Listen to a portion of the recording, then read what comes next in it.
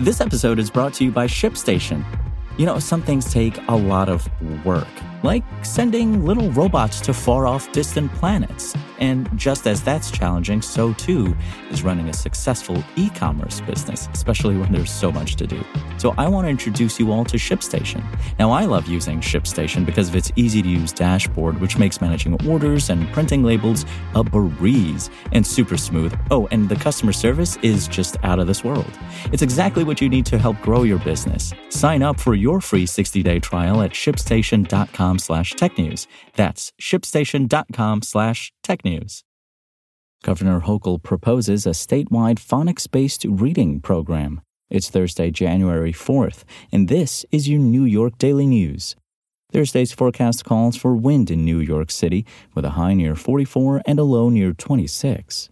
Before today's top story, street vendors were gone from the Brooklyn Bridge on Wednesday as the city enforced a ban aimed at improving pedestrian safety on the iconic East River crossing that is a popular tourist destination. Dozens of street vendors hawking art, food, and tourist tchotchkes crowded the bridge's Manhattan approaches until they were cleared out under the new city regulation, which was first proposed in October. Videos posted to social media Tuesday night showed vendors packing up under the eye of nearby police officers.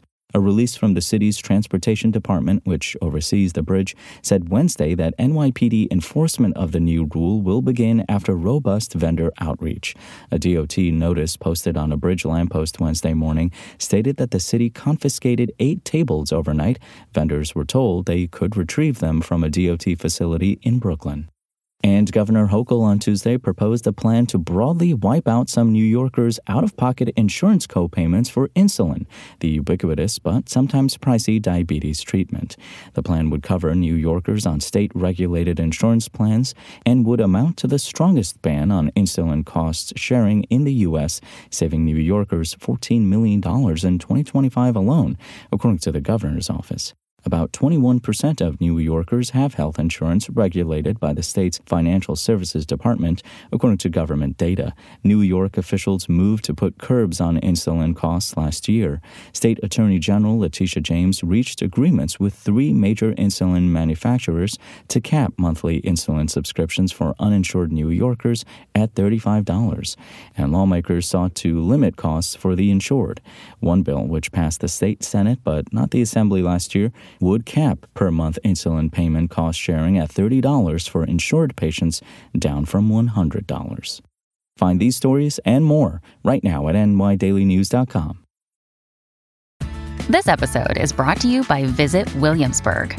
In Williamsburg, Virginia, there's never too much of a good thing. Whether you're a foodie, a golfer, a history buff, a shopaholic, an outdoor enthusiast, or a thrill seeker, you'll find what you came for here. And more. So ask yourself, what is it you want? Discover Williamsburg and plan your trip at visitwilliamsburg.com. New York Governor Kathy Hochul on Wednesday introduced a framework to overhaul reading curriculum across New York State, emphasizing phonics after New York City officials introduced similar sweeping changes to literacy education in city elementary school districts. The proposal comes with many young children struggling to develop literacy skills across the state. In the last school year, fewer than 4 in 10 Black and Latino students statewide scored proficient in third-grade English language arts, state test scores show. Hochul's office said the state's new plan would gear school curriculum toward the so-called science of reading approach. The science of reading is a phonics-based approach, meaning that it emphasizes the sounds of letters in helping children learn to read. The governor said the majority of schools in New York are using outdated reading education methods.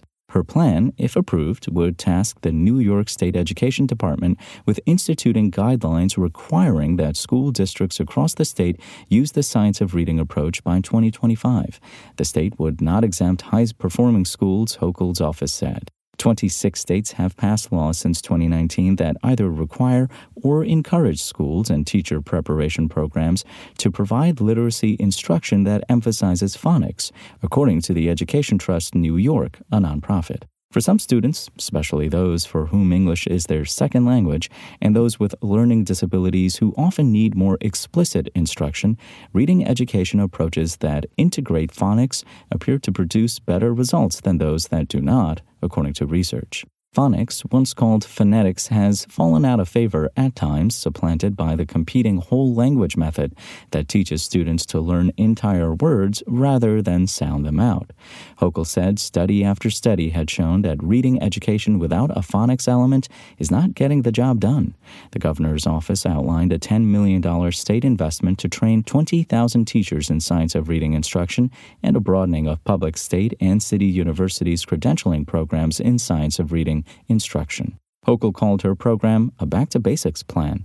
The governor announced the state program as she prepares for her State of the State address next Tuesday. The address, Hochul's third as governor, figures to be packed with initiatives that will set the tone for her negotiations with lawmakers during this year's legislative session in Albany.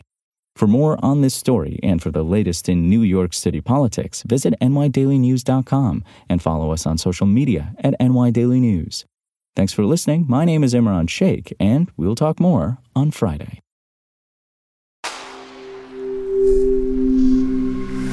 Spoken Layer. Want to learn how you can make smarter decisions with your money? Well, I've got the podcast for you. I'm Sean Piles, and I host NerdWallet's Smart Money Podcast. Our show features our team of nerds, personal finance experts in credit cards, banking, investing, and more. And they'll help you make the most of your money while cutting through the clutter and misinformation in today's world of personal finance. You'll get clarity on strategies to help you build your wealth, invest wisely, shop for financial products, and plan for major life events. Listen to NerdWallet's Smart Money Podcast wherever you get your podcasts.